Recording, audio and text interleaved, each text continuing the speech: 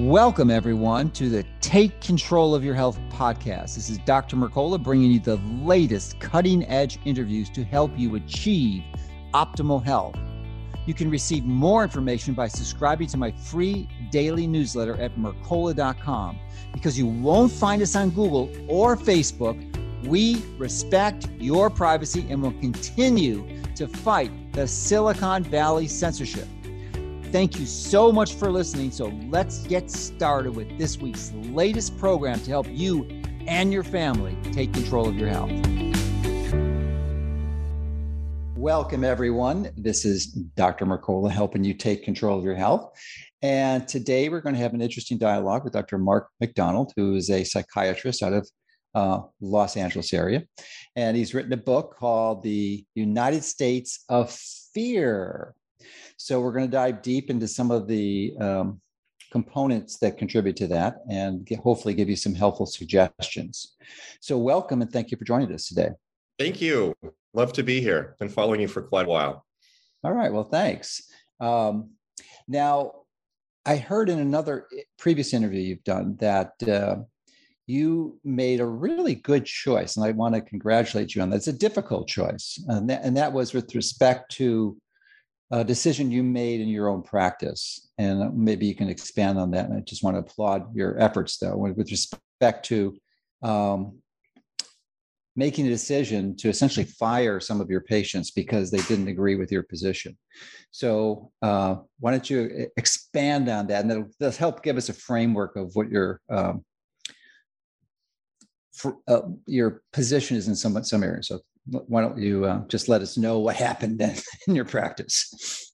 Well, what happened is that I made a decision around April or May of 2020 to stop keeping my larger views that don't pertain exclusively to clinical psychiatry to myself.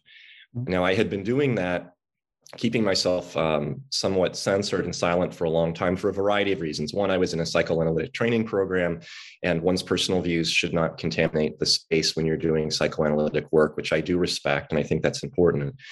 Another is that LA is a very politically charged climate. A lot of my patients, particularly those who would not identify as either conservative or even sincerely independent, tend to react in a very emotionally charged way when they work with somebody who does not share their value system. And then it becomes difficult to work with them. I can't help them. But I had a shift, and it really occurred after I noticed that there was something bigger than just politics at play with the whole rise of the pandemic. And it made me think, and it took me a while to come to this conclusion, but I did reach it after a few weeks of pondering, that there really is only one way for me to be able to help my patients fully, with integrity, with my 100% sincerity. And that is by actually being not candid with them about what I see in the world and what I think is happening. And I did that not for myself alone, although it does certainly help my own mental health, but I also did it for the patients, knowing full well that some patients would probably leave, or that I would have to ask them to leave. And that's exactly what happened. About 10 to 20% of my patients, they either left abruptly without saying anything and found other psychiatrists to work with, or they challenged me, they argued with me. Some of them actually attacked me personally and condemned me. A few threatened to report me to the medical board for saying such horrible things as children should be able to breathe without a mask on their face. And what I concluded after seeing the fallout from this is that those people who left, those people who attacked me, they really are no longer people that I can help. Because as I've said in some of my previous interviews, really good therapeutic work, at least the work that I do, starts from a position of truth and reality. Mm-hmm. Now, I'm not claiming to have the monopoly on truth or reality, but I certainly value it so highly that I'm not willing to sacrifice it for someone else's emotional comfort or well-being in the moment. And since that day, April, May of 2020, I have not. And I've made a lot of people very, very uncomfortable. And some of them have decided to no longer stay in my practice. but the ones that have stayed and then those who've taken their places have all been far, far more committed to the work and to getting better, to healing themselves emotionally and psychologically than any of the people that left. So I'm in no way regretful that decision. I think it's made me a better clinician, a better practitioner. And most importantly, it's enabled me to continue to speaking clearly, publicly, and honestly about what I think is a much more important problem than just shots and masks, which is the state of our country and how we are being controlled and manipulated by corrupt individuals and corporations. Well, thank you for sharing that story. And I want to applaud you on your courage to implement that risky decision and certainly associated with some anxiety and fear around it for most people. And I would suspect that the vast majority of clinicians would not make that choice and decision. But I'm particularly appreciative because I did the same thing 30 years ago. And it wasn't about COVID.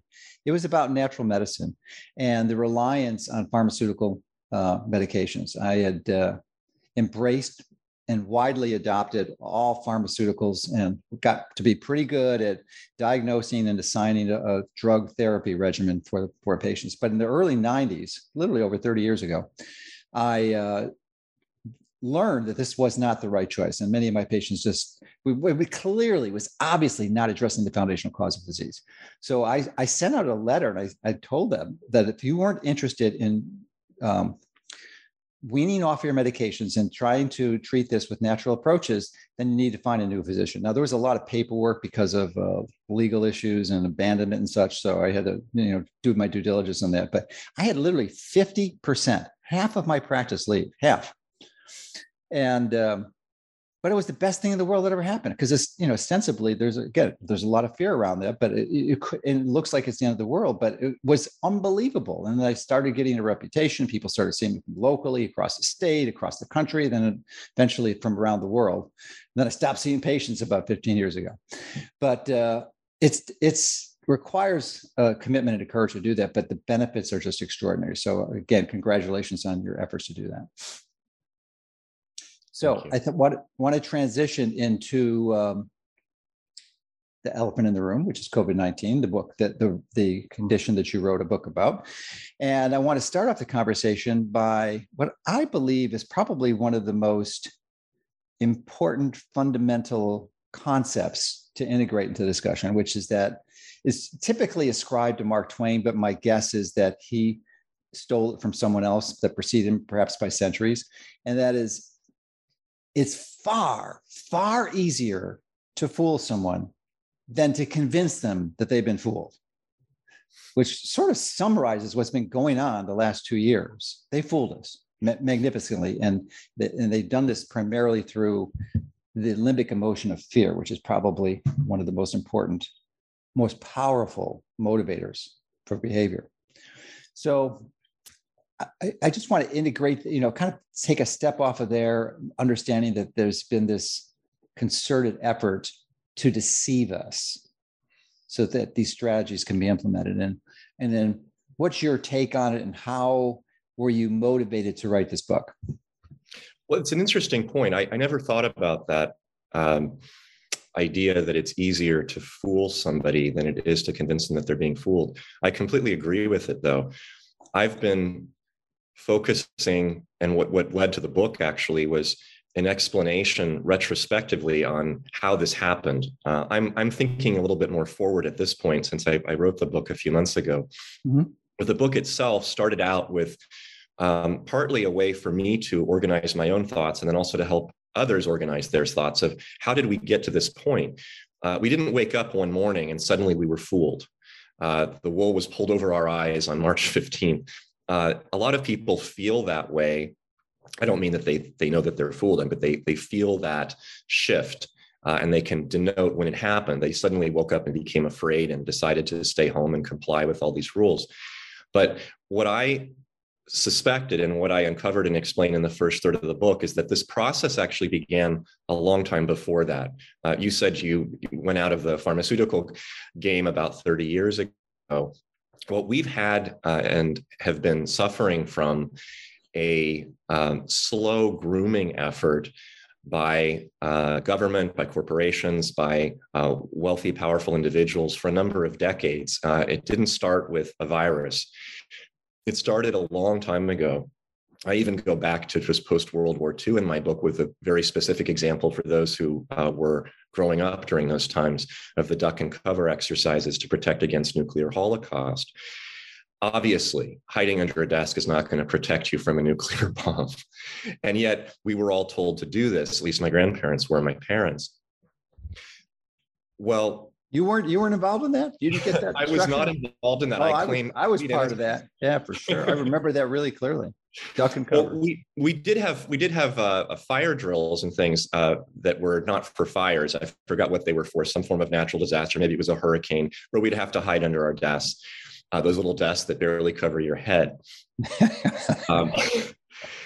This practice, though, in my view, what it instilled in children was a sense of fear, was a sense of vulnerability and a reliance on a higher power, not God, but a higher human power, usually an authoritarian power, a power of schools or officials, to protect you from this very unspecified, sort of vague, never to be seen, but could always arrive at any moment, fear and threat.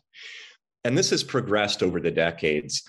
Not to say that, I want to be very careful here, because I'm not saying that the threat of a nuclear attack has been non-existent. I'm also not going to say that the threat of the existence of pollution is not real. However, to say that the world will end in 12 years, as it has been for the last 40 years, every 12 years, is not truthful. It's not sincere. It's not genuine. It's disingenuous.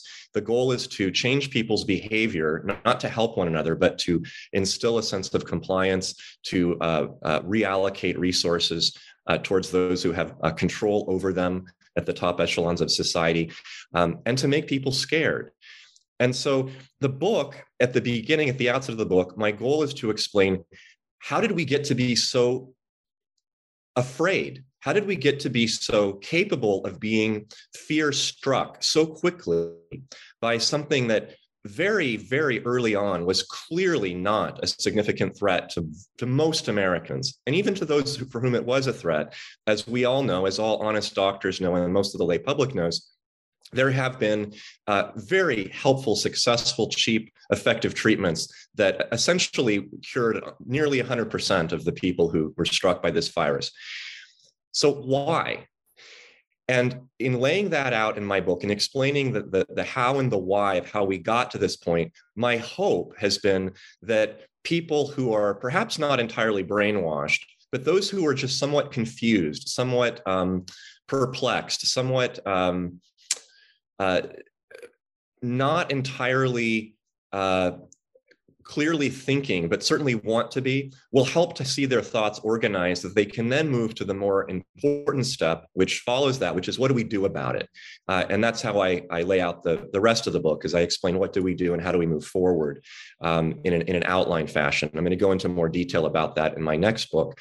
But I really do believe, and I think this is true from my medical training, that in order to treat an illness, in order to treat an infection, a cancer, an emotional problem, you have to accurately diagnose it. And you have to know where it came from. If you don't know where it came from, you're just throwing the kitchen sink at it. You are not going to help your patient. You're not going to get better. So it's interesting. I didn't realize that was the motivation for writing your book. But essentially, there's three groups: those who are literally brainwashed, they've been hypnotized by the propaganda; those who are absolutely not brainwashed and know what a fraud this is; and then this middle group. So I'm wondering, and the book, as you just stated, is targeted towards the middle group. What percentage of the population do you think you would assign to each of those groups? Well, taking out the very, very small group, which I don't address in the book explicitly because they're beyond hope, which are those who are actually creating and perpetuating the evil. Those people are not looking to be informed, and they're not even going to be deprogrammed, because they're actually quite conscious of what they're doing. They are not misled. They are either sociopathic or truly evil, or a combination of the two. So putting those people aside, it's a very small number.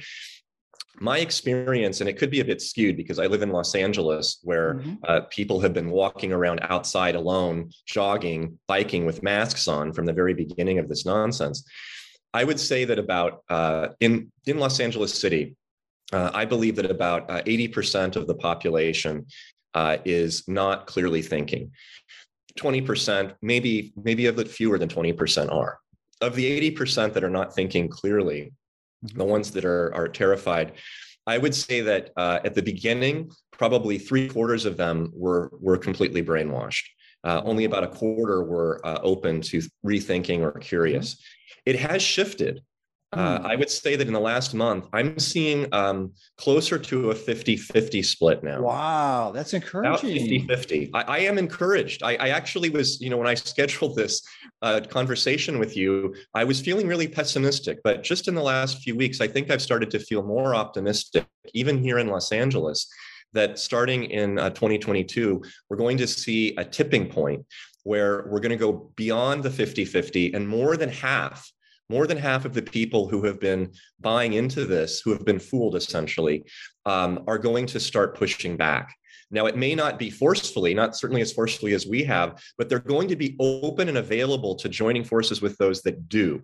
And I think that's very encouraging, because once you hit a tipping point, then you can start to see movement towards really helping the people who are, as you say, and I think it's true, actually brainwashed and are simply currently not open.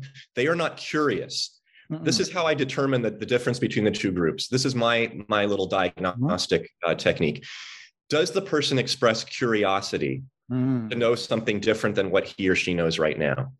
If the answer is no, I don't even go further with that person in conversation. It's absolutely pointless. It's like telling somebody in motivational interviewing, when we studied in medicine, who's a smoker, do you want to know what the smoking and the tobacco and the nicotine and all of the intoxicants does to your body? If the person says, no, I don't, I actually feel great with smoking, I have no problems with it, don't lecture that person. It's a waste of your time. It's going to create more of a defensive posture. If the person says to you, I've been smoking for 20 years, I used to love it, I'm starting to think that this cough is really getting to me. Now you have an in. There's curiosity, and now you can start to educate that person on the right way to move forward. But you have to have the curiosity. Without that, there's really no point. That's great.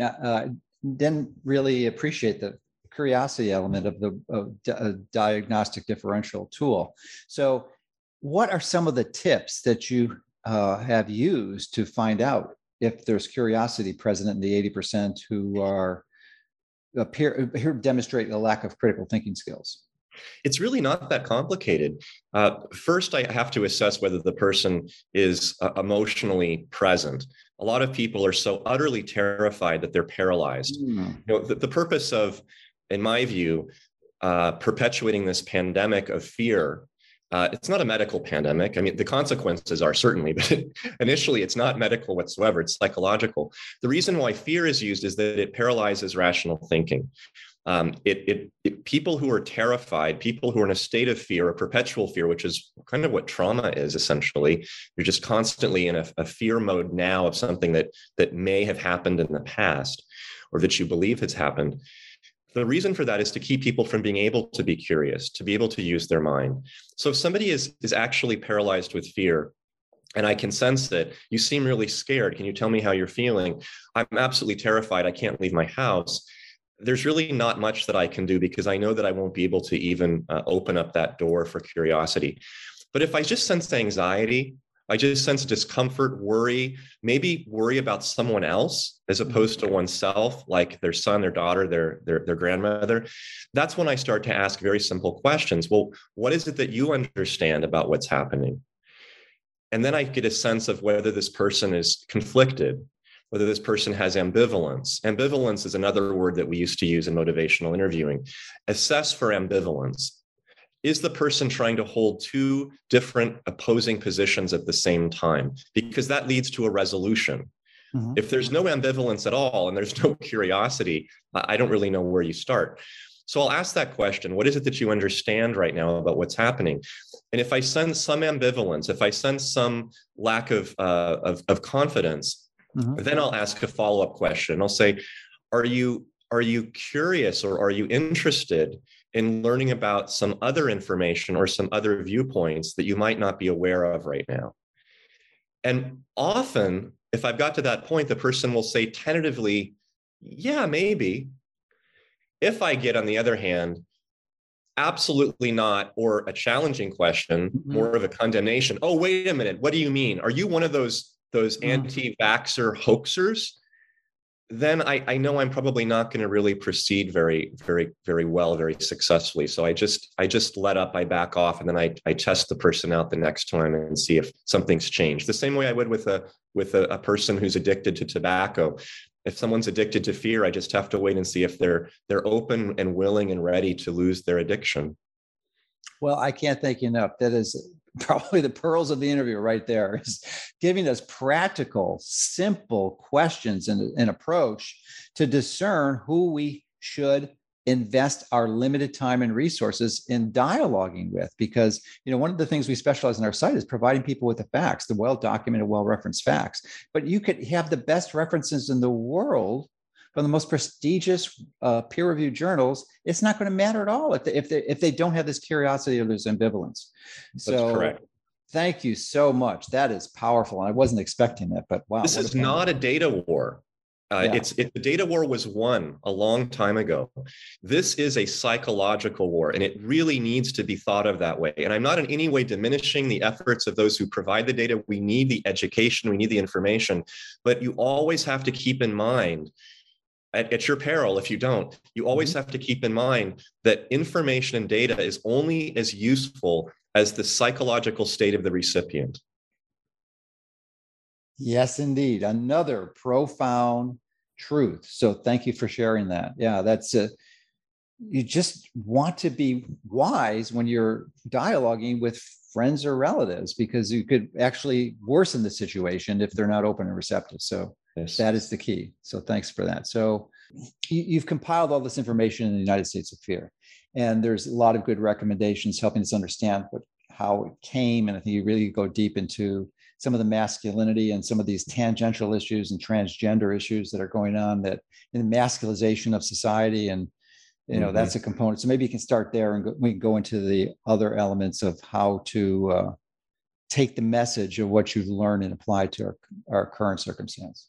So in the second third of my book, United States of Fear, I describe some of the larger cultural issues that I believe underpin this ongoing pandemic of fear, and what I believe it's really leading towards. And this is my great concern. It's not about vaccines and masks. I mean, this is concerning enough, but it's about, what do we do next? What happens to us next once this viral pandemic disappears, and once the vaccine program collapses and the masks go away? And I know that it will eventually.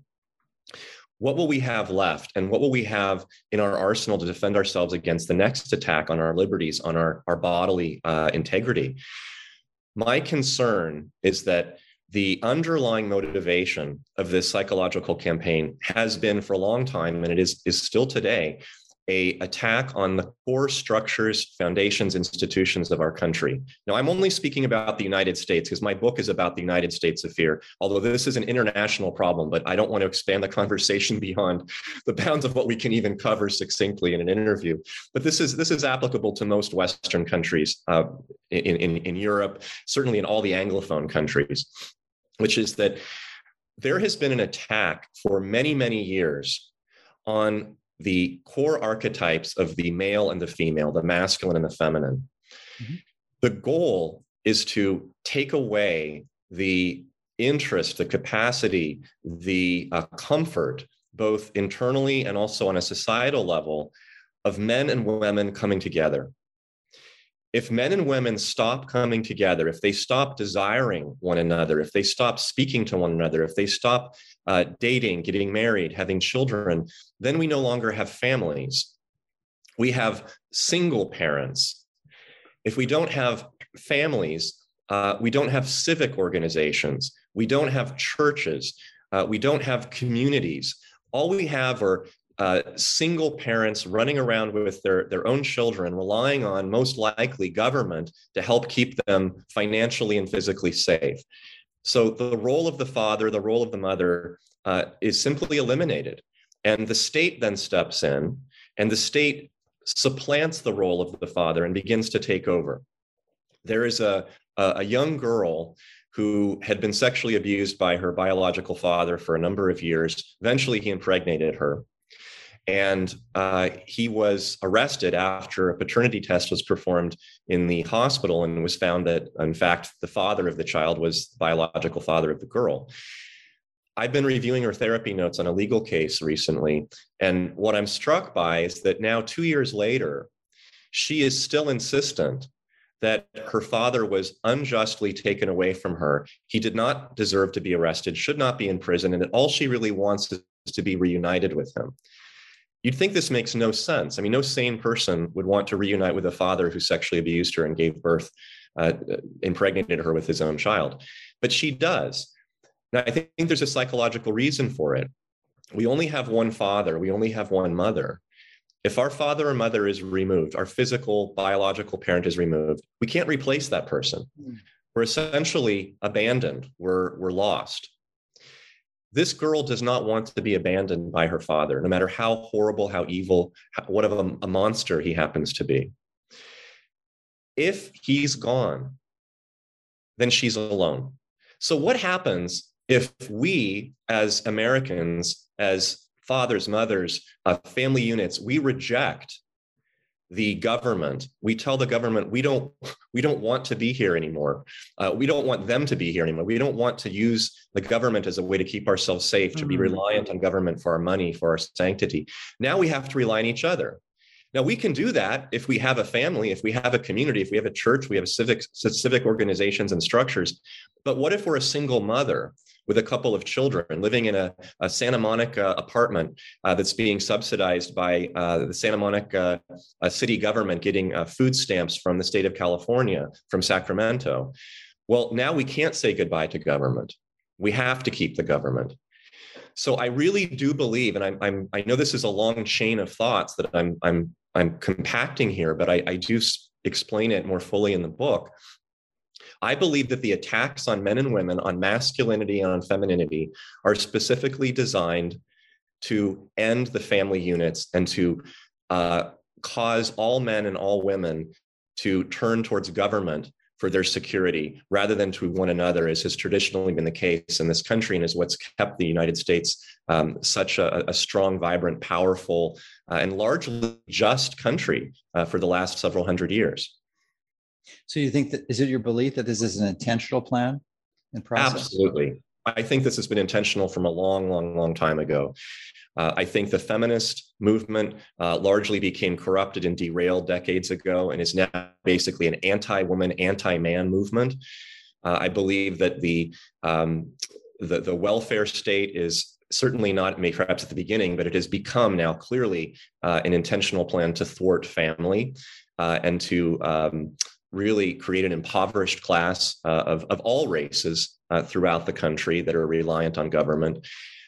I don't see any way for a rational person to explain where we are now with the vitriol, the invective, the lies about toxic masculinity and rape culture, and the nonsense over sexual harassment that's just gone nuclear in the last few years, that any of that is an accident, that any of that is just an error in judgment or one step too far. I think that book closed years ago. I think it is so apparent to me that this is all organized, it's all planned, and it's marching forward towards an endpoint, which is really going to, it could potentially really be the end of our society. Yeah, certainly. So if this is not an accident, what do you believe is the ultimate intention of implementing this course of action? Well, up until a year or two ago, I would have said it was an American problem. Mm-hmm. And I did think, as many people did at the beginning in spring of 2020, that this was largely a politically anti-Trump drive to discredit him and cause him to lose the election. I mean, that's what all the evidence pointed to, at least that I was aware of. I know that there was other evidence that some people had access to. I did not at that time. Since then, I have evolved in my thinking. I don't think that this really has much, if anything, in the long run to do with Donald Trump. I think he was used as a foil. I also don't think that it's limited to the United States. And this has been, I think, the most dispiriting, most perplexing, most humbling aspect of what I've discovered in the last couple of years is that this problem that we're seeing in the United States, the problem of destroying families, of attacking men, attacking women, this is not a Republican Democrat issue. It's not even fully a right-left issue per se, although the left seems to have almost a near monopoly on it. Not entirely, but they seem to be certainly the biggest proponents of it, because the left, which is inherently a communist or socialist movement, is anti-secular, it is anti-family, it is anti-individual. It is sort of like the Star Trek Borg. Everybody puts on the same clothes and they all think together.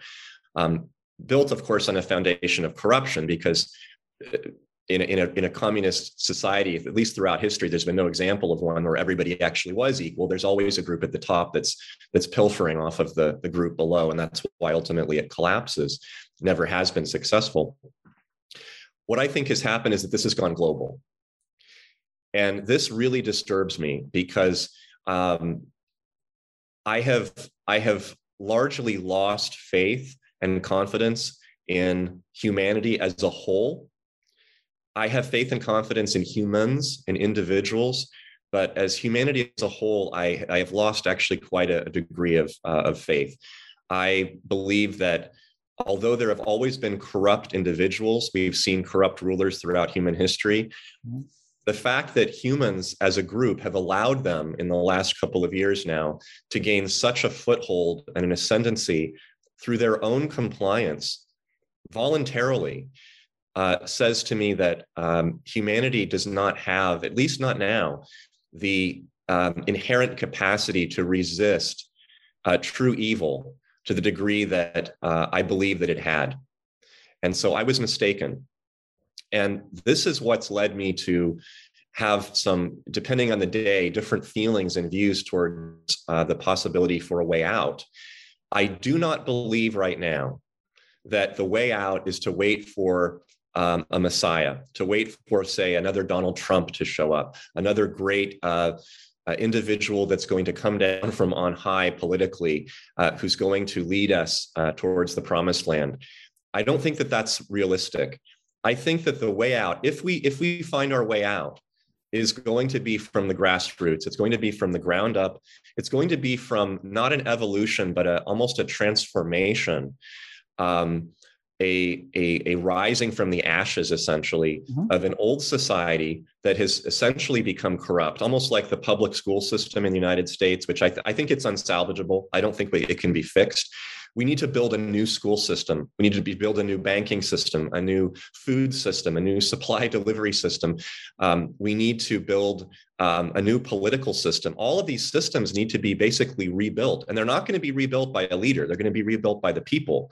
And that's going to require international cooperation. So far, the United States still is really the only country that has the capacity to do this.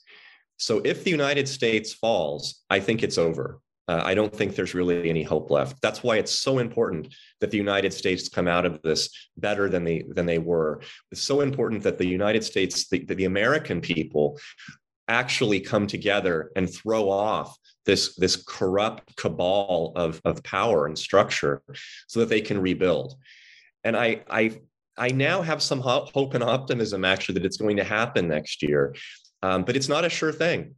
And if it doesn't happen, I think we're going to look at forward to a very, very dark period of time that's going to last well beyond this winter. It's going to go on for years or decades. I don't know if we'll ever really be able to get out of it. All right, well, let me just place this in context, because as we're recording this interview, it's the end of 2021. So when you said next year, you were referring to 2022. Correct. So I agree with virtually everything you said, and embrace with a high degree of confidence that it's accurate, except for your sort of ambivalent focus on losing faith in humanity, because it's hard to understand how you could lose faith in humanity and still hold the hope that there's going to be a nucleus of people that come together out of the Phoenix and put this back together, which I believe is probably what's likely going to happen. And I suspect that the U.S. is going to self-destruct.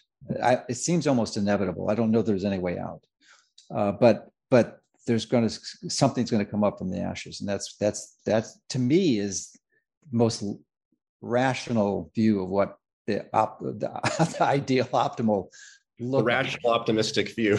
yeah, it's pretty pessimistic. But part of and I think it might be wise to delve into some of the reasons why we hold this relatively pessimistic view. And at least from my perspective, it's the fact that I've been embracing technology for decades. Which is one of the reasons why my site has gotten so popular, because I've embraced it very early on. I was an early adopter.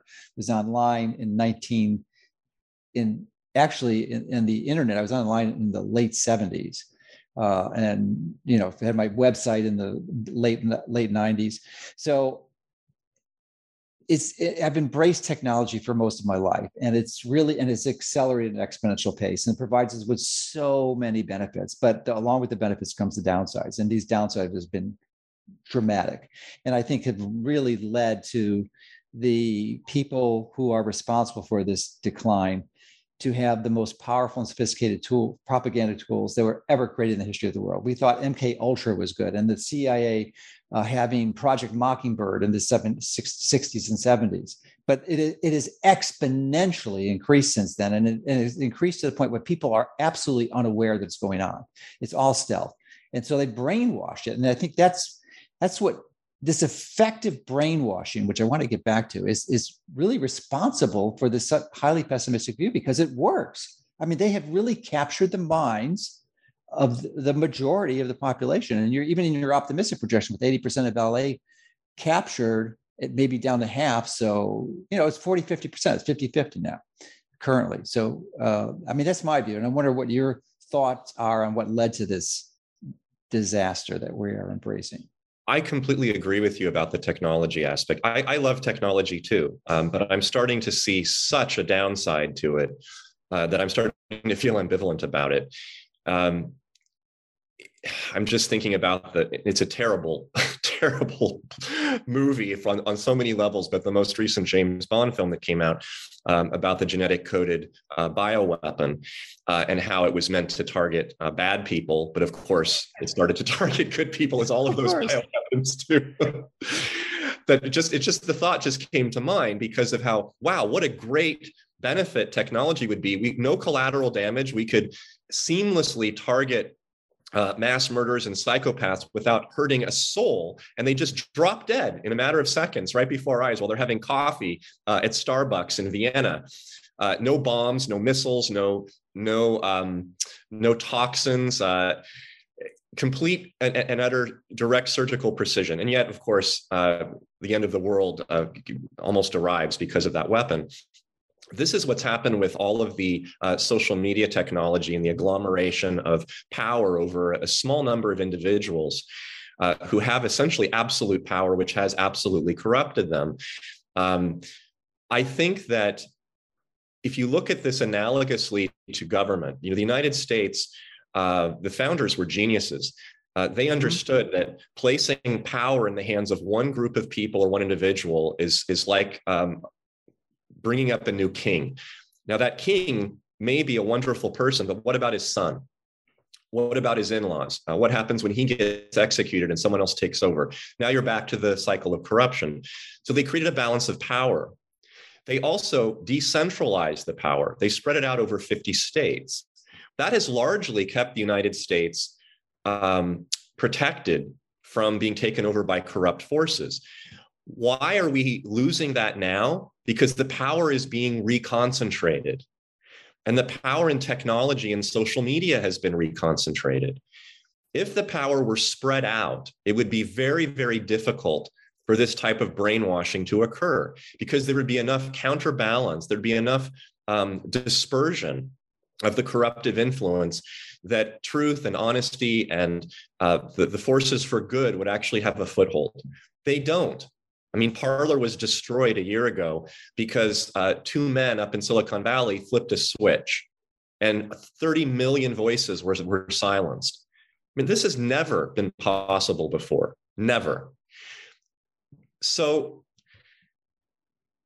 what I have been thinking about as far as a way forward or a way out, how to overcome the brainwashing, this is going to be, I know this is going to sound dark, but I always prefer to be honest and truthful than blowing smoke up somebody's rear and trying to just make people feel good for the sake of it.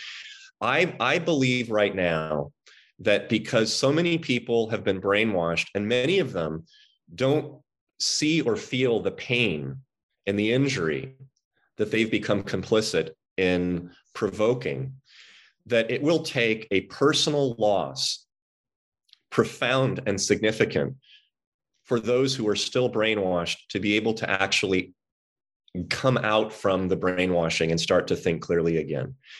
And what I mean by that is perhaps the loss of a child to a vaccine injury, the loss of a parent who's denied hospital treatment for heart failure because he decided not to get a vaccine. The complete economic collapse of the home, the community, or perhaps even the country, because we are allowing ourselves to no longer work and believe that somehow productivity will happen somewhere else by some other person, not by us.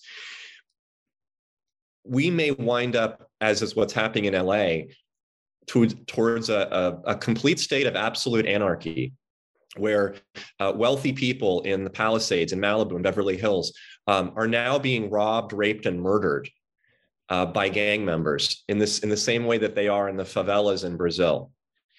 This has never happened in my lifetime in Los Angeles. I was born and raised here. This type of crime wave, not just with the poor people out in the ghetto, but among the wealthy class, the ones that are voting in all of the people who are pushing this corruption and this technological brainwashing. So even though I don't wish for this to happen, I believe that it may be requisite that those who are helping support this brainwashing actually suffer significant personal losses in their own lives before they wake up and pull the support from it. Well, that would make sense in a rational world, but I think I strongly disagree with that, because I believe that brainwashing has been so effective that, and I've seen personal examples of this, where they will absolutely abandon any tether to critical thinking skills. They can have a relative, a spouse, a sibling, a child of theirs die literally within hours or minutes, or even with the syringe still in their damn arm, dead. And they'll say it's just a side effect, just a coincidence. That's how severe it is. And this is not the first time in history this has occurred. I mean, it's the first time with a pandemic, but there's clearly examples in Germany and Russia where people from these parties that were in power, literally, to demonstrate things, they would have other members of the power who were totally aligned and made no sins of their party, but they were accused of being doing some evil crime, and they admitted it fully and embraced it and were happy to die for the party. So, I mean, that is the extent of the brainwashing. And you had mentioned too that the concept that power corrupts and absolute power corrupts absolutely, alluding to the fact that these tech entities like Google and Facebook being the two primary examples fell to this. But I would contend that yes, that is generally true, but these entities, but these were not it wasn't a college sophomore who started this Facebook thing. I mean, yes, he was, but it goes far deeper than it wasn't two grad students at Stanford that started Google that with good intentions, and they got so much power that just corrupted. No, these institutions they were funded and started by the CIA. So this is all planned and designed. This is not about if it's about absolute power corrupting, it's about the power that these secret services have and these in the government institutions of the world, and not just the United States. The only way for this degree of evil to exist and for it to have such a strong grip over the country is for the power to be concentrated. And if we can deconcentrate that power, I mean, even if we had, for example, I don't disagree with that. That makes sense, but I'm just suggesting that didn't happen by accident. This was designed, and I agree. It's a design. It's designed, and it wasn't due to these individuals who somehow acquired power and it concentrated. No, it was done decades before that. It was part of the design, and technology allowed them to do it. Well, this is what gives rise to another question, which I would have answered very differently a year ago, but I'm asked very frequently, which is this simply corruption, meaning I want more money, I want more power, or is there something more sinister? Is there at least a sociopathy or perhaps even an existence of evil behind it? 2 years ago, I would have said that's absurd. Maybe there's a few sociopathic individuals. Certainly there's nothing evil. I don't believe in the devil. I'm now starting to wonder that this goes beyond just simple human corruption, just greed. Greed is so banal. I want more for myself. That seems like such a relatively innocuous vice, given what we're seeing as the consequences of these decisions. I am now open, as I never have been, to the possibility of the existence of evil, of a force which is actually at play, driving these individuals to commit such acts of horrible evil. And it is evil. The outcomes are evil. They are not errors, and they are orchestrated. That's what leads me to being so questioning now of these explanations that involve simply errors or isolated corruption. There is something so beautifully precise and well-connected and enduring about how all of these actions have come together in the last couple of years that it leads me to think that there must be some sort of a force or a power at play that goes beyond simple human frailty. I couldn't agree more. And I want to commend you for your highly unusual characteristic of being open-minded and using your very gifted critical thinking skills to come to these interpretations and shifts of your opinion with new data points. My guess is way less than 5% of physicians and probably less than 1% of physicians would make those shifts that you have already done. So congratulations, you're a rare minority. But having said that, let's use that brain power of yours and give people some hope on you alluded to some things, but let's give some practical things, because I'm sure you've mentioned some in your book, but even since you've written the book, I'm sure you've developed a few more. So what can people do going forward? Well, I'm going to put all of this together in another book that I'm going to actually start to write in the next few weeks. Some of the ideas or treatment recommendations that I've come up with have grown out of a consolidation and evolution of my viewpoints in the last couple of years about which groups of people are amenable to treatment and which are not. And making it very simply put, and then you introduced this earlier, there's a group that are completely brainwashed and a group that are simply scared, but they'd like to not be scared. The brainwashed group, in the same way that we would treat a cult, cannot be treated voluntarily. I cannot provide information, education, counseling, or even a book for them because they will not listen, they will not read it. They don't want to, because I am an enemy. You are an enemy. Anybody that provides truth and hope and information is the enemy. The only ally that they have is the guru. Just as a cult is closed off, locked away, their family members completely separated from them, their physical surroundings completely closed off and isolated, and the only person that they believe has their back is the man sitting in the tall chair with the shaved head and the robe up in the front of the room. these people will only listen to and take commands from Anthony Fauci, from Joe Biden, from Don Lemon, people in media, people in politics, people in bureaucratic government. And nothing will change their mind. Absolutely nothing. As you said, they could see people dying around them, their own parents, their own children, and they would still go take another shot. Mm-hmm. They are lost unless and until they are physically removed or kidnapped, essentially, in the way that you would with a cult, to a remote location where they can be deprogrammed. And I am not in that business. So that's not the group that I'm speaking to.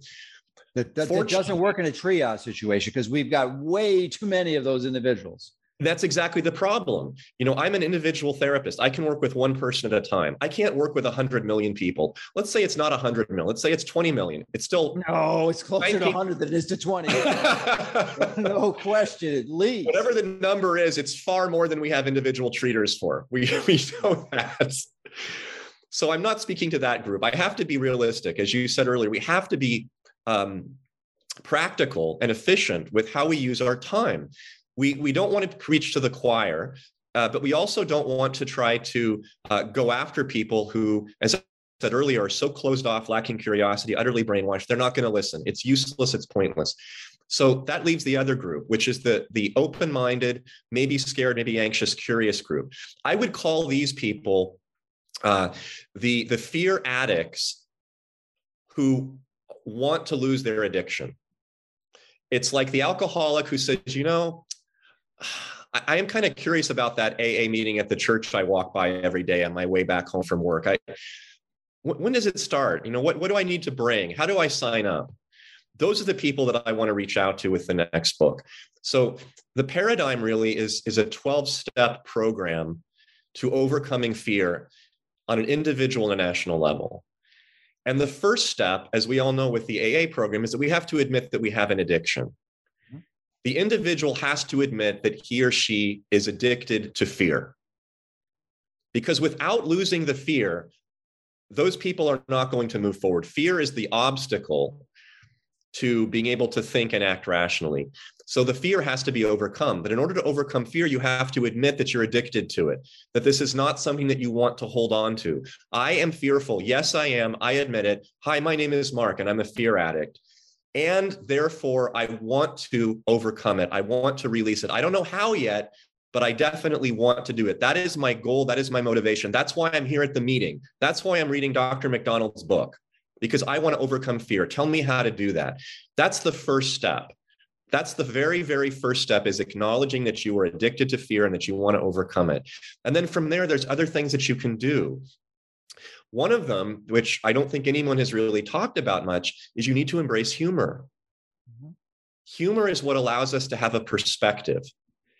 Without a perspective, we're like, a sailor looking through a monoscope. Everything is just focused on one little target off in the distance. We lose everything around us. We lose our context.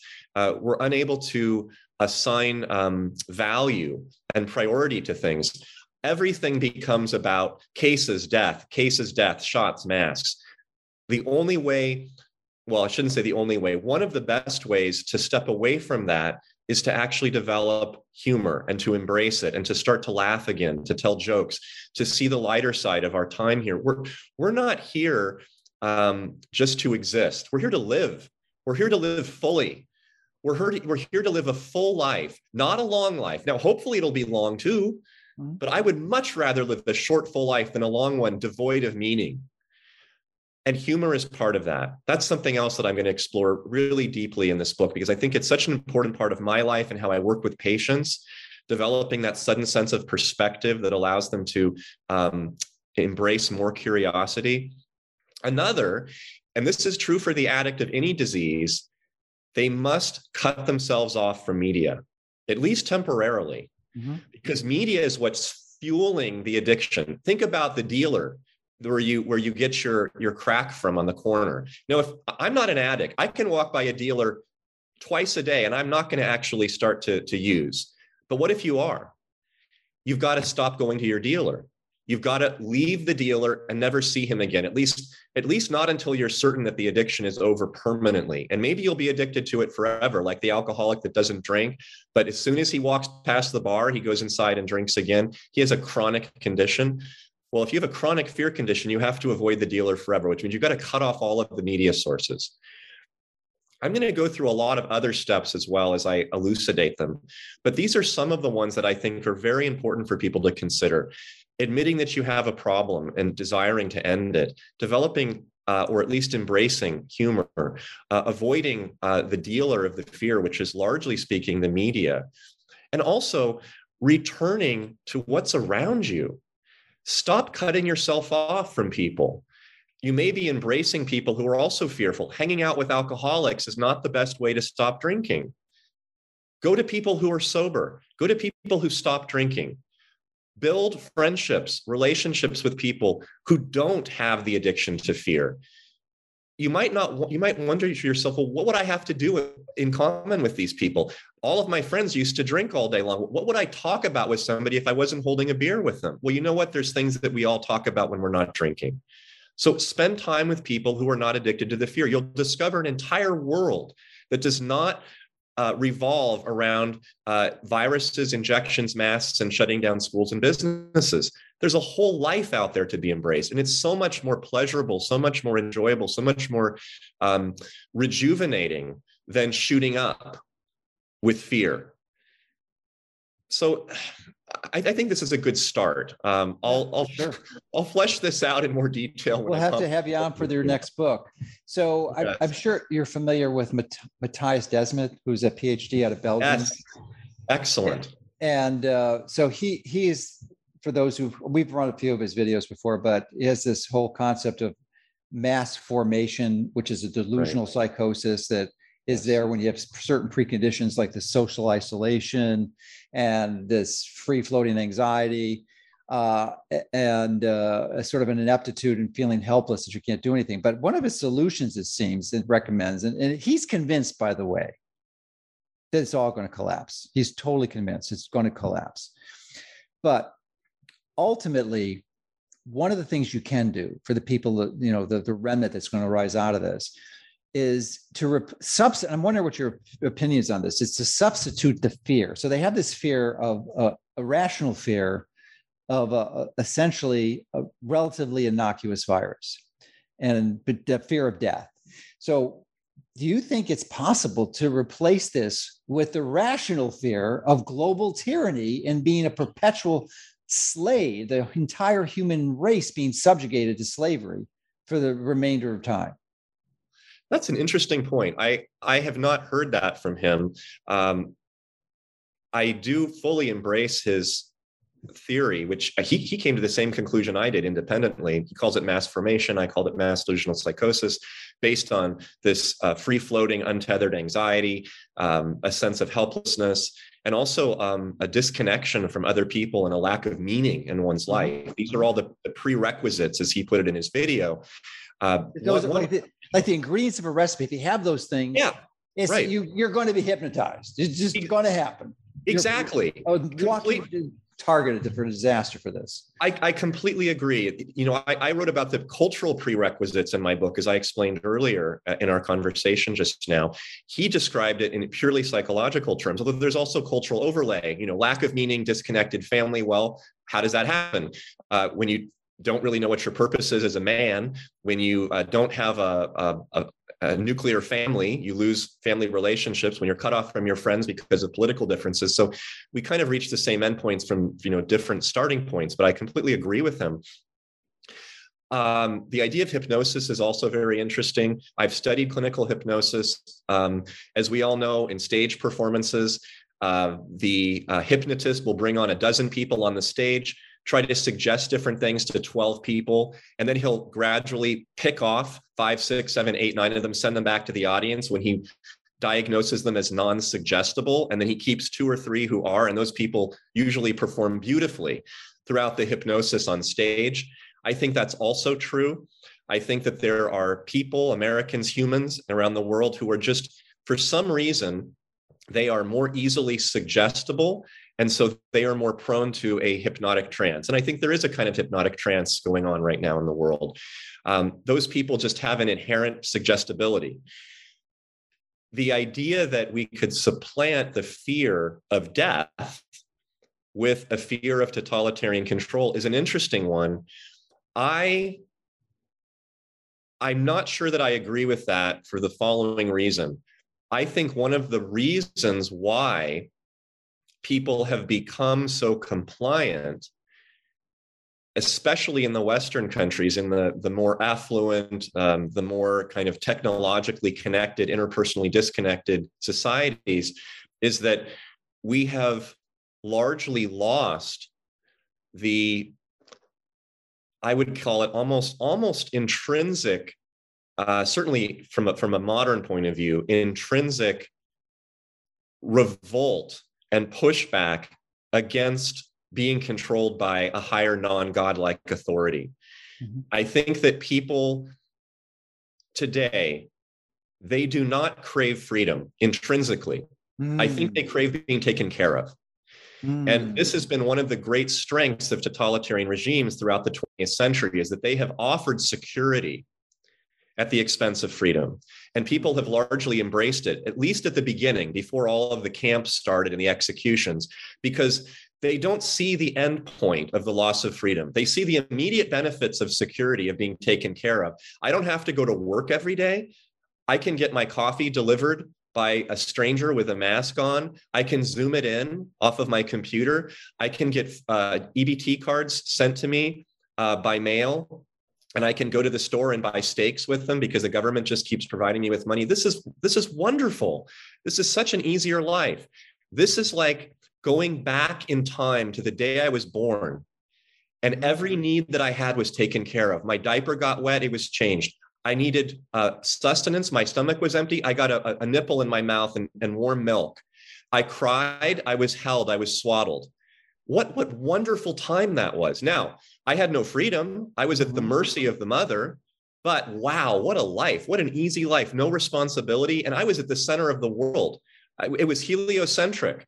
Mm-hmm. You know, I was at the middle and everything revolved around me, just like humans thought that the earth revolved around the sun revolved around the earth for thousands of years. So there's something psychologically hardwired into us to want to embrace something simple, something easy, give away our autonomy to a higher authority that is a state that will take care of us. And of course, it always turns into a totalitarian system, and people end up dying, being murdered. We have mass starvation, executions. We've seen it time and time again throughout the 20th century. And I know that Matthias Desmet, he studies totalitarianism. So I am, I guess, surprised, without knowing more about his theory than what you just told me, that he would believe that human beings would psychologically be inclined to express a fear of totalitarianism over a fear of death. Because I would say, from my experience as a clinician, it's just the opposite.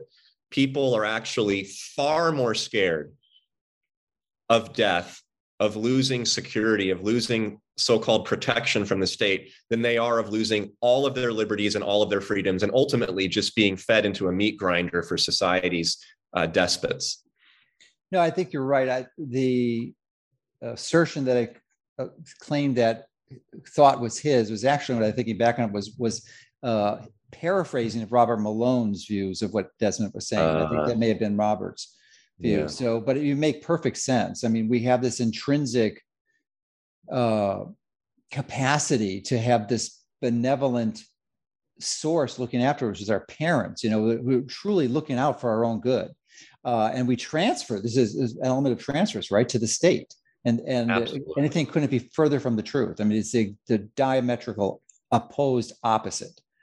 So that makes perfect sense. And it also makes sense that, you know, it's almost like seeking to provide a rational argument to someone who's hypnotized. It's not going to work. I mean, it's just you're trying to substitute another greater evil. They're not going to comprehend it. They lack the critical thinking skills to make that decision. I think at its core, it's kind of like it's a cheat. The totalitarian system offers a cheat. It says, stop believing in a higher power that isn't real, which is God, and believe in a higher power, which is me and the party. I can offer you the potatoes. I can offer you the guards. I can offer you the land. Of course, it's stolen from those filthy rich, but you're going to get it because you deserve it. I can offer you all of that right now. What can God offer you? Have you talked to God yet? Did God protect you from the death of your child from malaria last week? No, of course not. You can't rely on him. Well, you can rely on me. It's almost like a devilish kind of Faustian play that these totalitarian despots always engage in, but people fall for it. And this is one of the reasons I believe why every communist system, every dictatorship essentially attacks all forms of religious worship and organization.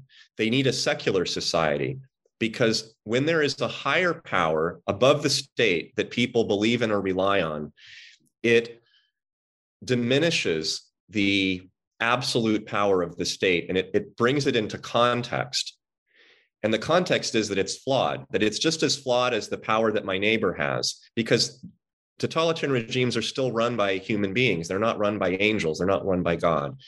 And if we can remove God from the picture, now suddenly the whole hierarchy shifts and the top power becomes the state, and there's nothing above the state.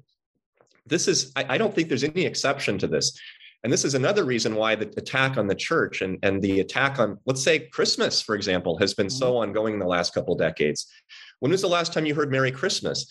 Everyone says happy holidays now. Every business does, every email greeting. We don't want to use the word Christmas because that would imply that there might be a power other than the state that confers its authority over us.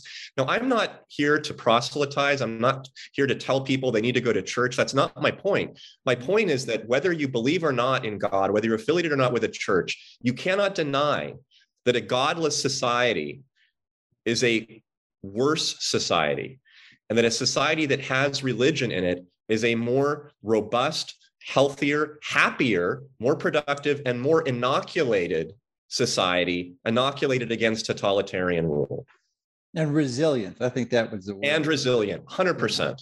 Yeah. So, it's an important part of life. I think it's the essential core. It really is what provides you with the power and the confidence that you can tackle this incredible evil that's presented itself to us. So I couldn't agree more. Wow, you've got some really good ideas. I didn't realize you went so deep into totalitarianism. That's been one of my interests in light of what they're trying to do, because it's obvious. So hopefully examining some of the historical precedents can give us some clues as to what their next steps are, and more importantly, some of the preventive, proactive actions we can take to prevent them from being successful. Go speak to an immigrant from a former totalitarian regime. I speak to them every day. Moldovans, Russians, Soviets, Poles, Hungarians, Czechs, Slavs, Cubans, Venezuelans, mainland Chinese, Hong Kong. These people are in your practice? These are either in my practice, people that I have met through my talks, specifically at churches who have approached me and spoken to me personally, and also my personal circle of friends that pre-existed this pandemic. Wow. I am in multiple chat groups with, I would say, a dozen doctors from former totalitarian regimes in Central and Eastern Europe. I also have several patients who are from the Central and South American despotic regimes, lots of Cuban immigrants. I know several from Africa, actually, from totalitarian regimes in Northern Africa, all over the world. And I've had these people in my life for a number of years, and there's more that have now come into my life in the last year and a half, because what I say resonates with them because they've lived this. So, and I've also traveled and lived in other countries. I lived in Europe for a year when I was a teenager, in Switzerland. I've lived in Japan for a couple of years. I've traveled throughout Central America, Colombia and Costa Rica and Panama. I spent quite a bit of time in Mexico. I've studied French, Japanese, Spanish, and some other languages at a much simpler level, just know a few phrases, but I speak the other languages pretty well.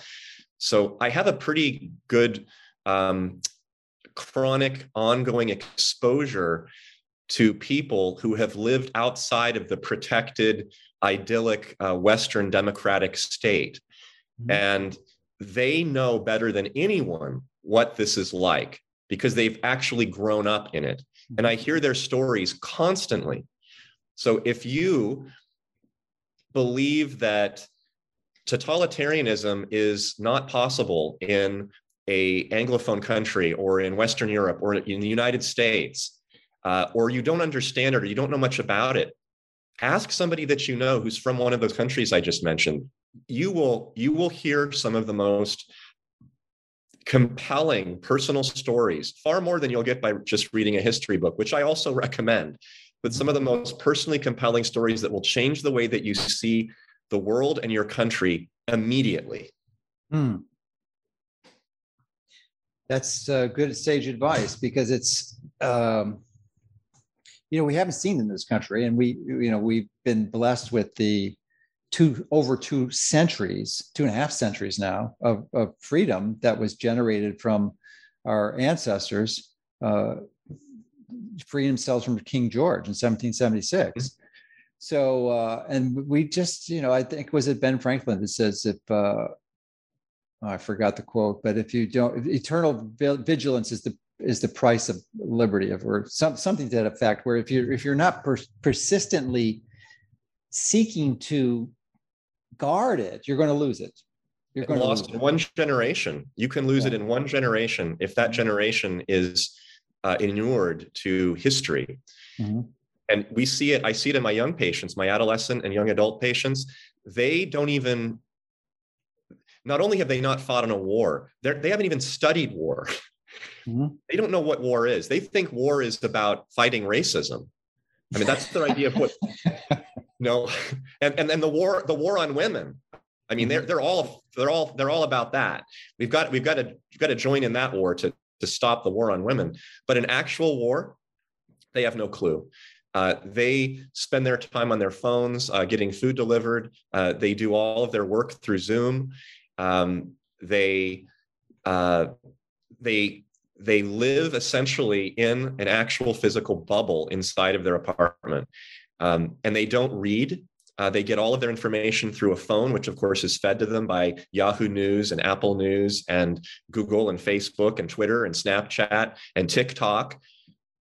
That is all the information that they get, 100%. They don't travel. I'm not exaggerating. Some people that talk to me say, oh, it's not really like that with the younger generation. Oh, it is. Trust me, it is. Certainly in the urban areas. Now, I'm not speaking about the Midwest and suburbs, but you go to an urban center, this is the way that they live.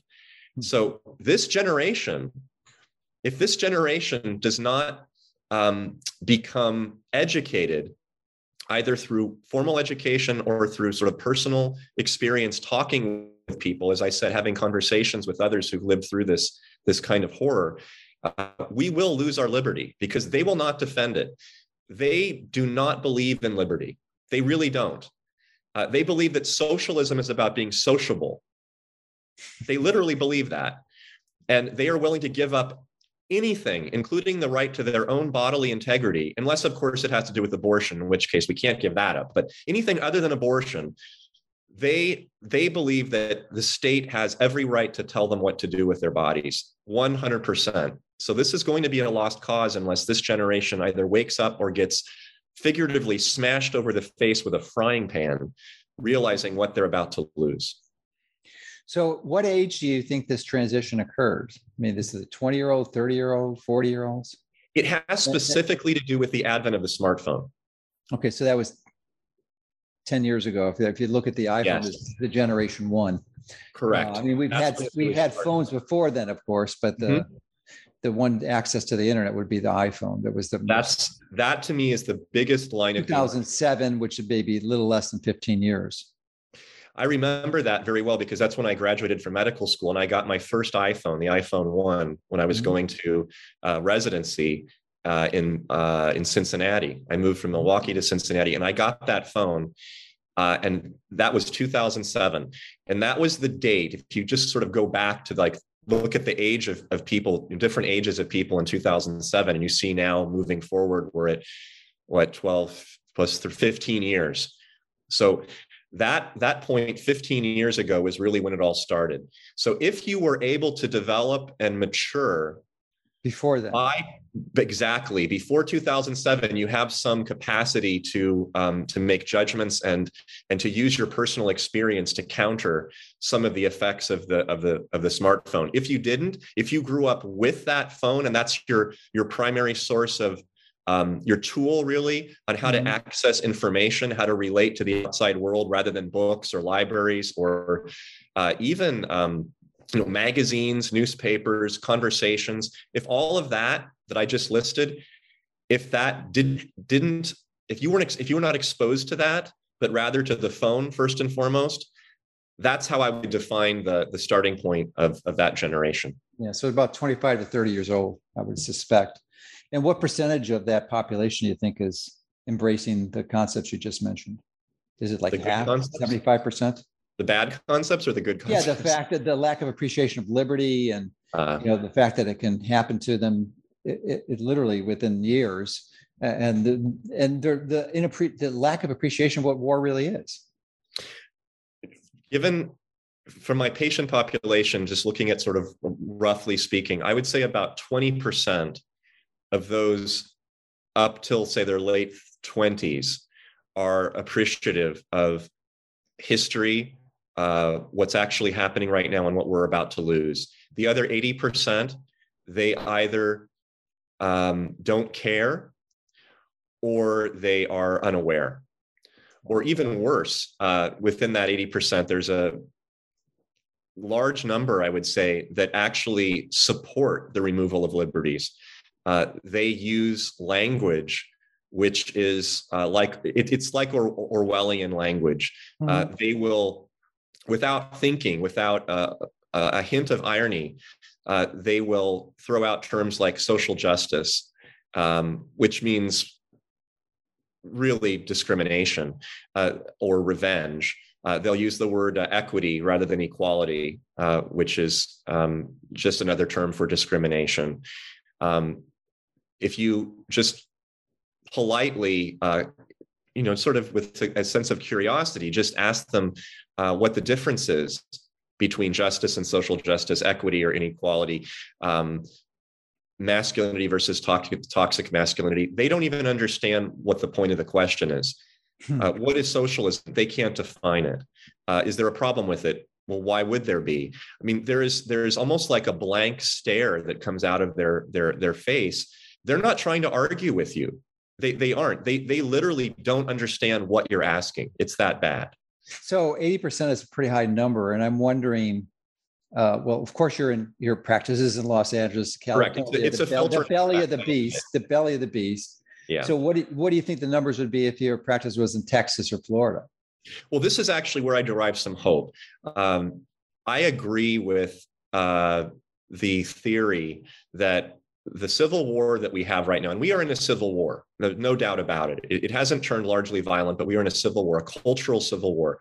It's not really a state-to-state war. It is to some degree. You have Republican, Democrat. You have Florida versus New York. You have Texas versus California. In gross, that's true. But if you look at it in a more subtle way, a more detailed way, I really believe that the cultural civil war is occurring between the urban and the rural, not the state versus the state.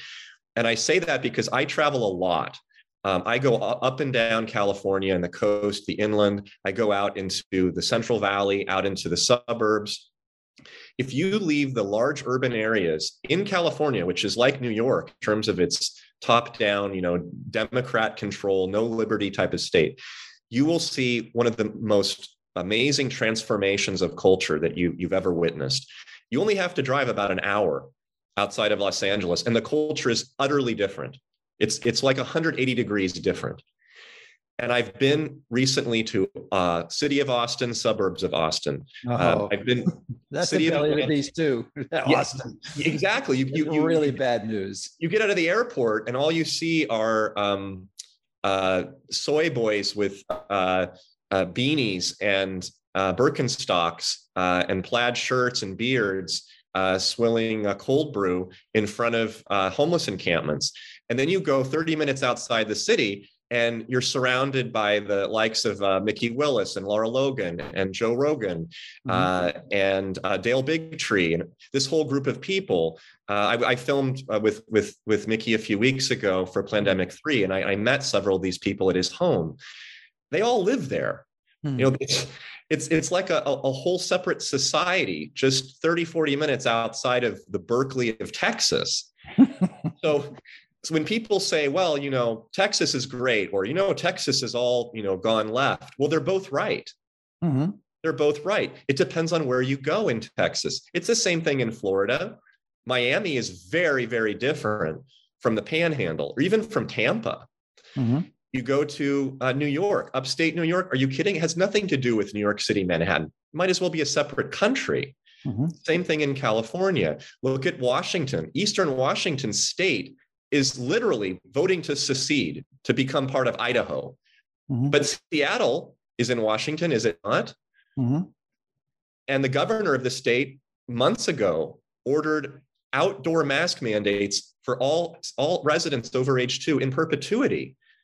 So you're looking at what sounds like this hugely backwards, complex, a schizoid type of breakout within states, but it actually is very, very logical. If you think about what I had written in my book and what I said earlier in our conversation, which is that it's a culture war. It's not just political, it's cultural. And the culture, which has the following, and I'll just use a woman as an example, a married, religious, conservative, rural woman is going to be entirely different than a single, divorced or not, single mother, non-church going, liberal or left-leaning urban woman in the United States. They're completely different. And because they're completely different, you're going to see a different community being built around them and their husbands and their children and their schools and their churches and their civic organizations. So I think that the generations, the youth that is our future, as the youth always are, also differ substantially depending on what models the parents provide and who the parents are. And it's going to be largely driven by whether the parents are living in a rural or suburban area versus an urban area. And we have about half the country, maybe not in terms of population, but certainly in terms of geography, it's even more, living outside of the coasts. You know, we have East Coast and West Coast primarily that is largely insulated, largely hyper-educated, largely dependent on government to some degree if you're at the lower classes. Certainly at the higher classes, they're dependent in a different way ideologically. Those groups of people are not going to bring us out of this. But the middle part of the country will, and the people who are living on the coast but are just a little bit inland from the coast in the more agrarian and rural areas, also completely different than the cities that are overlooking the oceans, like San Francisco, San Diego, Los Angeles, Seattle, all of those port cities. I think it's important for people to make this distinction because I do believe in generalities. It's you have to use generalities in order to reach conclusions, but the generalities have to not be overly blunt. And so I prefer to say that it's not state to state, it's not right or left, Republican, Democrat entirely. I think the most inclusive yet precise way to describe the differences in the youth and also the adult populations right now, psychologically speaking, is between urban and rural. So if you are in one of these rural areas and your mind is open and your critical thinking skills are present and you're in congruence with everything that you've mentioned, could you just give a few, we're getting close to the end, but give a few closing recommendations for those individuals to establish community and I guess, reinforce their beliefs so that they could be part of the remnant? Well, the first thing that they've done and should have done, and probably already doing, based upon what I wrote about in my now published book, the United States of Fear, very first thing is to surround yourself with and support relationships with like-minded people. And that means in person if possible. And if you're in a rural area or a suburb, you can do that so easily. If you don't happen to know anybody personally right now, perhaps you're not married with kids and you're going to, daycare and church, maybe you're not one of those more socially integrated people, but you still believe and accept and acknowledge the ideas and beliefs that I'm speaking about right now, they're very easy to find. One of the key things that I discovered personally, which I strongly suggest everyone else do, is come out of the closet. If you're in the closet right now, come out. Now, I recognize it is far, far easier to come out of the closet as a transgendered non-binary right now than it is to come out as a conservative. I recognize that. I'm not unrealistic.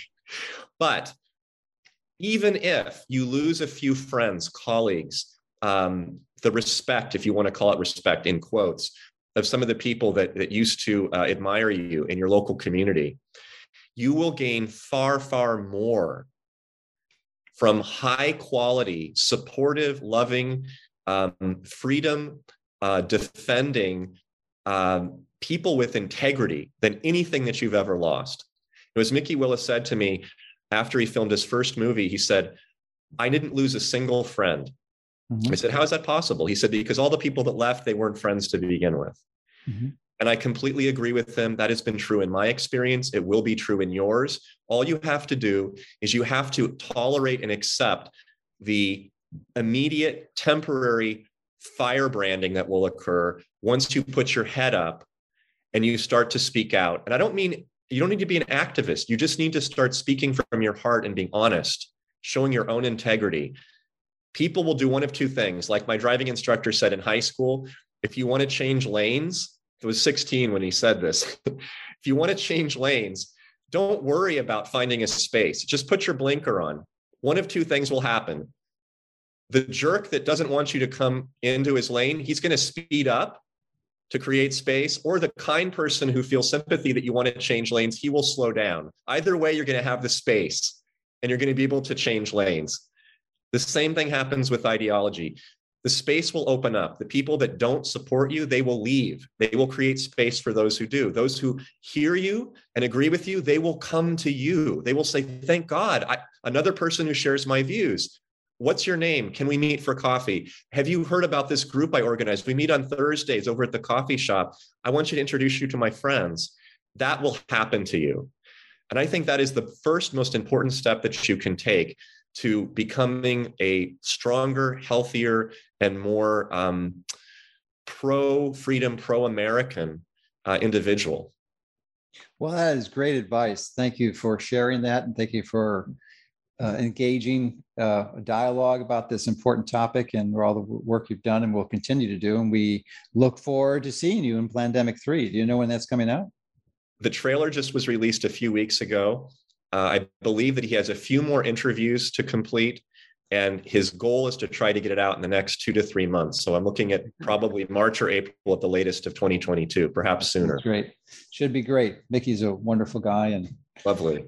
Really good. So I'm glad you're integrated into this new episode. All right. Well, and so your book again, the current one is The United States of Fear. And are there any other resources you'd like to direct people to? I also run and manage a podcast, which I think the listeners would be very interested in hearing if they're curious to know more about what I do, which is called Informed Dissent. Very clever. Dissent, D-I-S-S-E-N-T. And I run that with Dr. Joe Barkey, who's a family practice doctor in Orange County. And we talk about the intersection of healthcare and politics. And it's called Informed Dissent. I also just put up a new personal website. Where is this platform? Because so many of these things are censored on YouTube. So do you have a different? Correct. We don't use YouTube at all. We have a primary website called informeddissentmedia.com. And then we also publish the podcast on all of the major platforms. It's still up on Apple. It hasn't been banned yet. It's on Spotify. It's on Buzzsprout or Sprout Buzz, whatever it's called. There's about a dozen different sites that carry it. But if you can't find it there, go to informeddissentmedia.com. You can also read about what I write, only writings, not audio, on my new personal website called dissidentmd.com. dissidentmd.com. And I post my op-eds on there. I just published a couple recently on statism, which is a new topic that I'm exploring, as well as some that I posted in the Wall Street Journal from the previous year. And there's links to my book as well on that site. Well, sounds great. You've been very active, and the world, if they don't appreciate you now, they will in the future. So thanks for everything you're doing. Thank you so much.